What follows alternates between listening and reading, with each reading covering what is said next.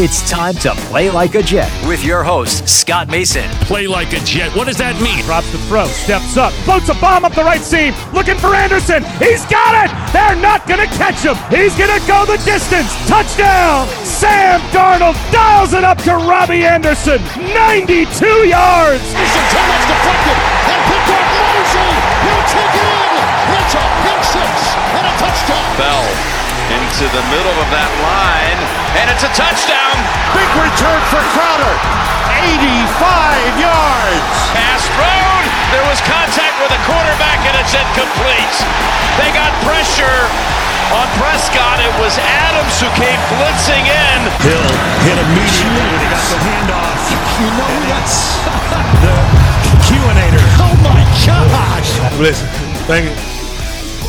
From the TOJ Digital Studios, this is Play Like a Jet Offseason Roundtable Edition. And next up on the roundtable is a return guest, one of my favorite people to talk to about a variety of topics. Football, wrestling, whatever it is, we always have a blast talking about it. Today we're going to talk about the Jets, what went down in 2019, but more importantly, what they should do in 2020 here on this roundtable. And that, of course, is Mr. John Grella, who is the president and founder of JAG Public Relations. John, welcome back to the show, buddy. Hey, Scott. How you doing? I'm doing all right, man. I'll tell you, I was just saying before we started recording that it is way warmer than I was expecting at this time of the year in New York, which means we're probably going to get about 12 straight days of blizzards. Right, right. And well, in Washington, D.C., as I look out my window, there's a little bit of snow on the ground, which usually brings the nation's capital to its knees. I was going to say, I remember from my time living in the area that as soon as there's even an inch of snow, everybody freaks out and the city pretty much shuts down. That's right. It's remarkable that nobody's taking care to erase that reputation. I don't know how many plows have been purchased in the last 20 years that I've lived here, but it's remarkable how 1 or 2 inches really ruins everybody's day. And not only does government get closed, but schools are closed, and you could have work, but your kids are off from school, all that mess. A few inches can make all the difference when it comes to snow in D.C., and a few inches can make all the difference in a football game, too. If a football goes 1 inch to the left, 1 inch to the right, a kick goes 1 inch to the left, 1 inch to the right, can make the difference between a first down, between a gain of 5 and a loss of 5, or, of course, it can make the difference between a win and a loss. And we've seen plenty of that over the years with the New York Jets, especially when Mark Sanchez was here and he was getting a lot of those last-second heroic comeback victories.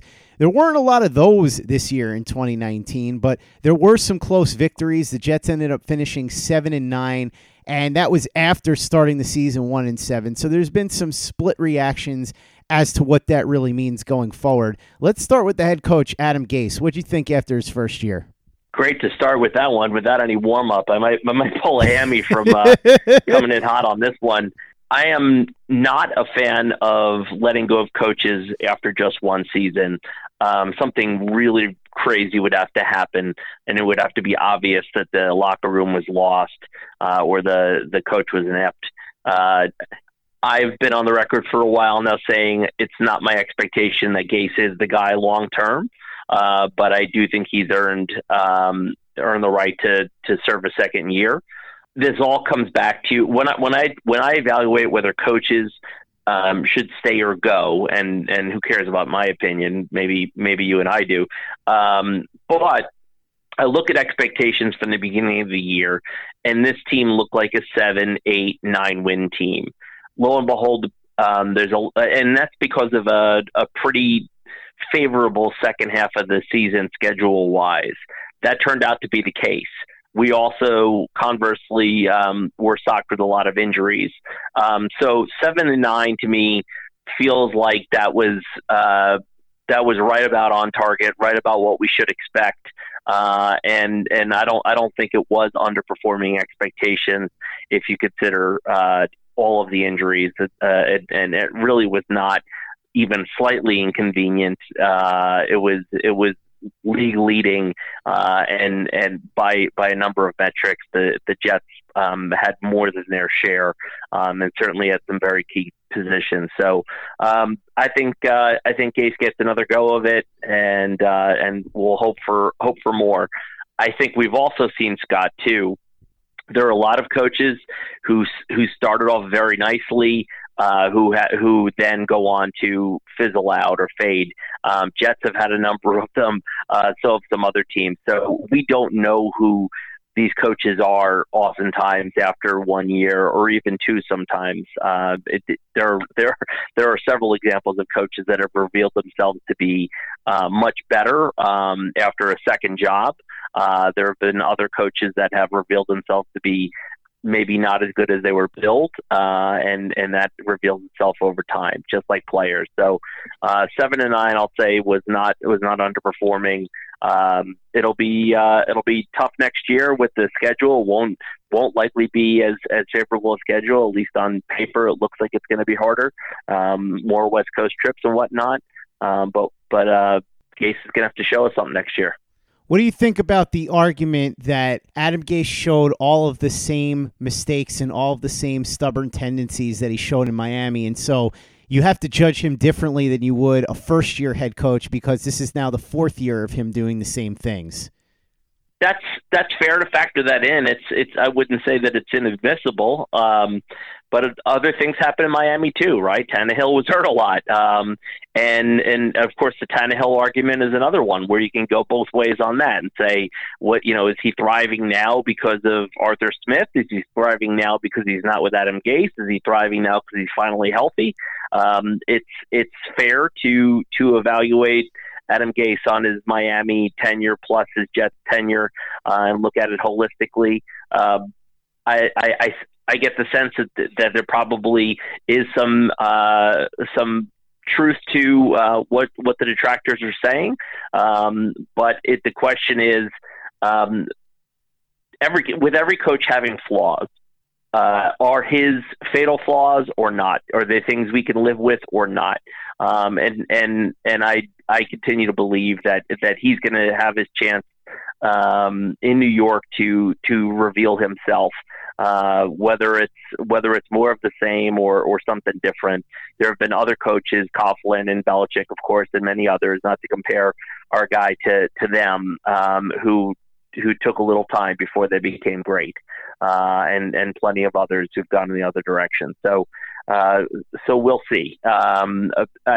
One thing that I would say, I was worried with Gase's reputation coming in, that he was not exactly a people person, and that really concerned me.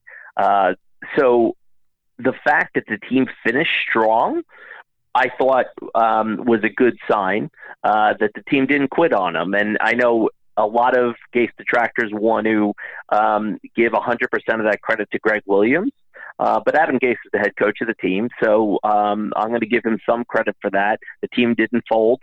I've been in situations where teams have, and it didn't feel like that. So I was pleasantly surprised and impressed that they finished the strong way they did. Should mention, for those who haven't heard you on the show before, that in addition to being the head of your own firm, Jag Public Relations, that you worked as the head of communications for the Tampa Bay Buccaneers for 3 years. So that's what you're talking about in terms of being in situations where teams have quit on coaches. And because of your background in comms, I thought it'd be interesting to pick your brain on this in terms of Gase, as far as we talked about Jamal Adams already and that whole mess, and we did a whole podcast on that. And if you haven't listened to it, go back into the archives and check it out. But Jamal Adams, Quincy Enunwa, Kelvin Beachum, Kelechi Osemele, Luke Falk, Le'Veon Bell to a lesser extent, a lot of players have made both very clear and open and cryptic comments about Adam Gase and the coaching staff. Does that concern you in terms of him potentially not being a quote-unquote people person? Yeah, it sure concerns me. That becomes real problematic when the rubber meets the road and it translates onto the field. So if players stop playing for the guy, then we've got a huge problem, and it'll make itself pretty clear and apparent. But as it stands, grousing and grumbling happen.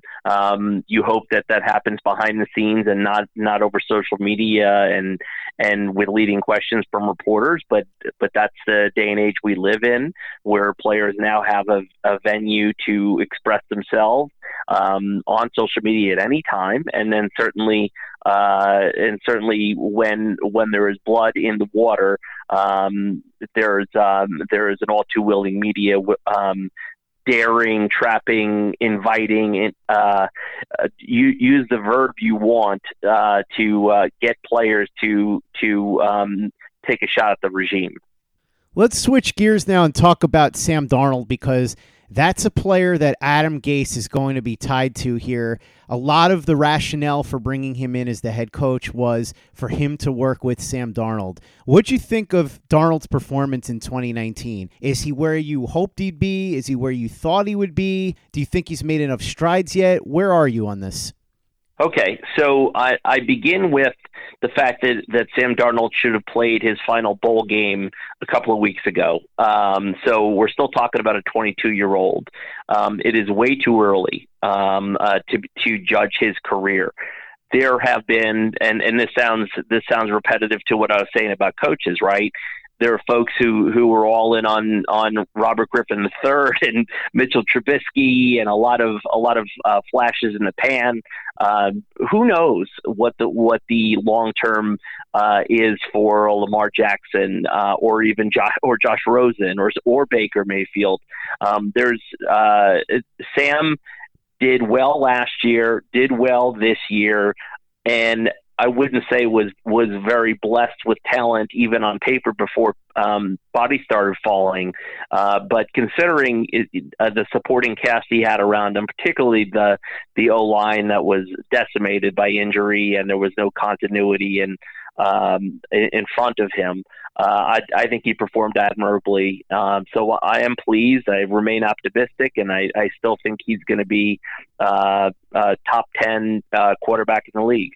Do you think it's a matter of just not having the right talent around him? If they build the offensive line, if they maybe give him an extra playmaker or two, do you think that would help push him above and beyond in addition to an extra year? Because as you said, he is still very young, and he would have played his final bowl game if he had stuck it out for 4 years in college. Do you think that it's a combination of maturity and the pieces around him?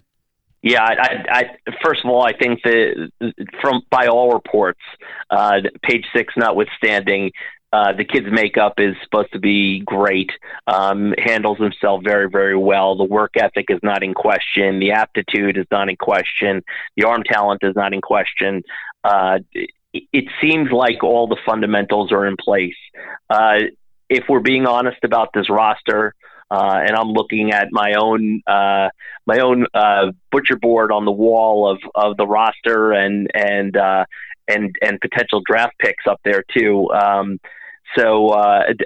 You look at these names and this is not. We didn't start with above average talent vis-a-vis the rest of the NFL. And then those injuries came, and in a big way. So what was he supposed to do? I really don't know. I don't know what more you could have asked from Sam as a 22-year-old with that revolving door offensive line and a lack of weapons. And sure, I understand what folks are saying about Bell, whether that's scheme or that he's not the player he used to be. There isn't a lot of talent around, and certainly is not top half of the league talent to surround Sam Darnold. So when you go into seasons with your best offensive player, say for Le'Veon Bell, being a 22-year-old unproven quarterback, you can't expect very, very much. And I know that the Lamar Jacksons and Patrick Mahomes of the world can make people like us all the more impatient. But we'll see over time. This is not a sprint. We will see over time who has the career that's legendary and who doesn't. And perhaps it's none of them, and perhaps it's multiple of them. What do you think of Joe Douglas? Because he's going to be the one that's tasked with putting those pieces around Sam Darnold to try and help get the most out of him. Are you confident that Douglas is the right guy for the job? I have no reason to believe he's not the right guy for the job. First of all, he loves the Four Horsemen, which I think is fabulous. Secondly, I love his haircut. But his pedigree is obviously very strong. I listen closely to certain league experts, and the Pat Kerwins of the world, and folks on Sirius XM, and you can tell who they like and don't like. And when they're trying to be courteous and gentle on somebody, you can read between the lines. I will say, when it came to Joe Douglas, the praise for him was pretty effusive across the board. So that reputation matters. Is it everything? No. A lot of times an executive or a coach or a player enjoys a strong media reputation because they're big leakers, or they're fun to party with. But in this case, I have no reason to believe that Joe Douglas is not the guy. But I'd like to see a couple of drafts out of him before I judge further. So now that we know what you think of Joe Douglas, who do you think the Jets should target externally? We'll get to internally afterwards, but when you look at the list of guys that are available and even specific positions, what do you think they should target, and who do you think they should target?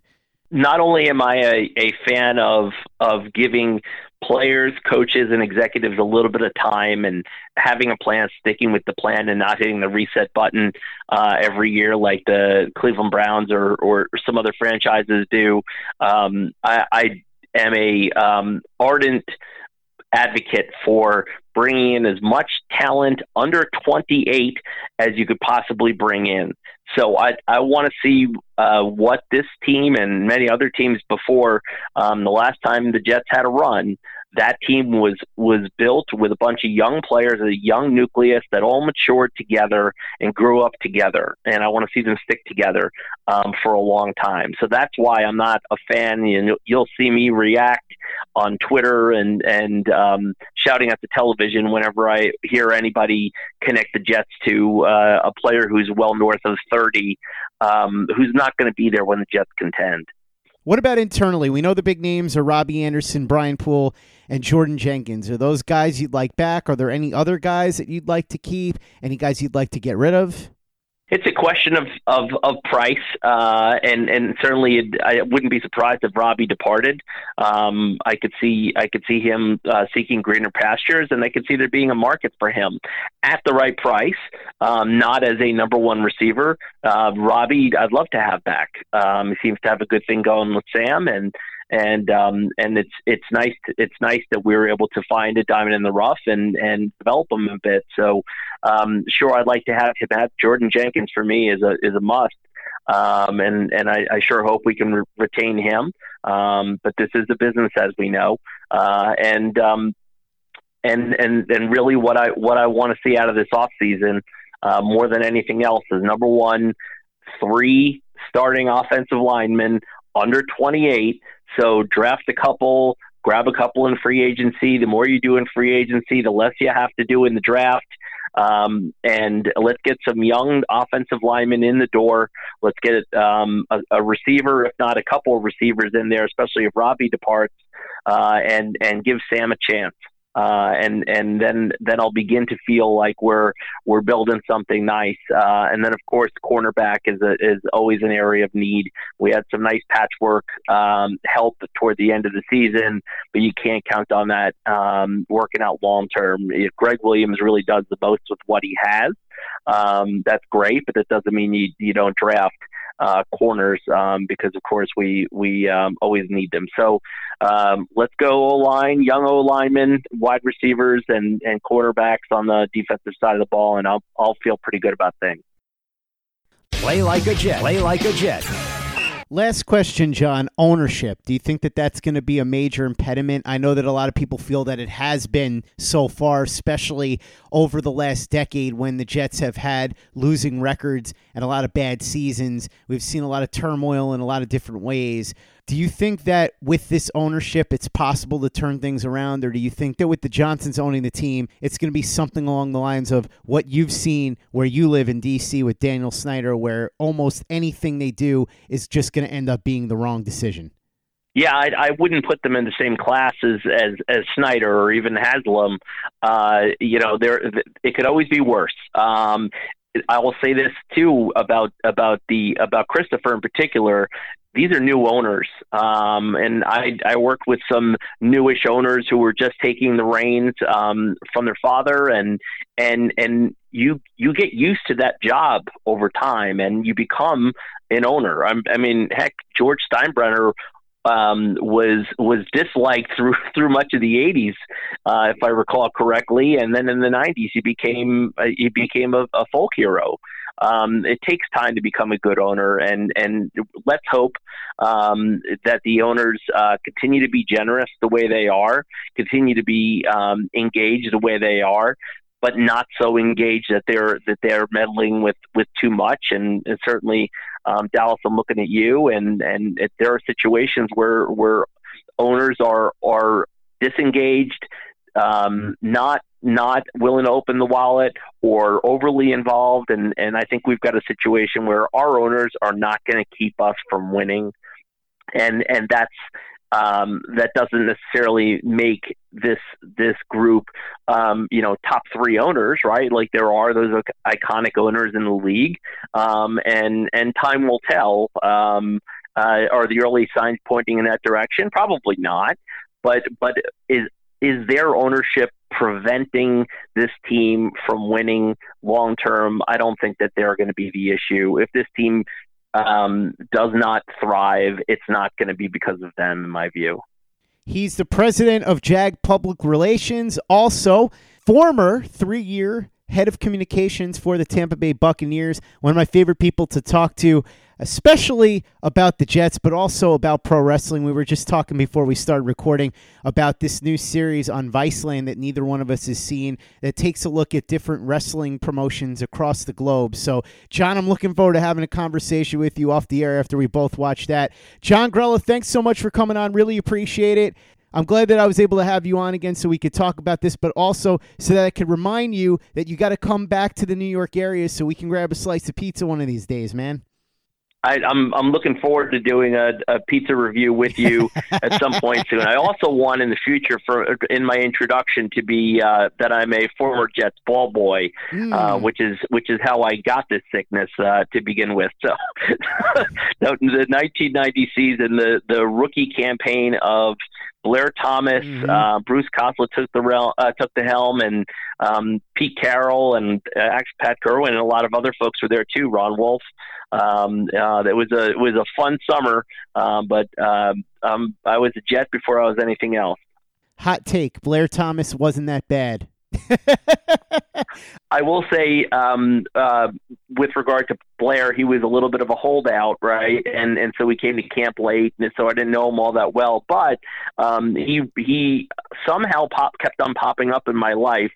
I don't know if it's like a Bad Penny or Forrest Gump or whatever, but I'm at a TGI Fridays with a bunch of high school friends. One were in college, and he's at the bar, and he asked me if I'd buy him a drink.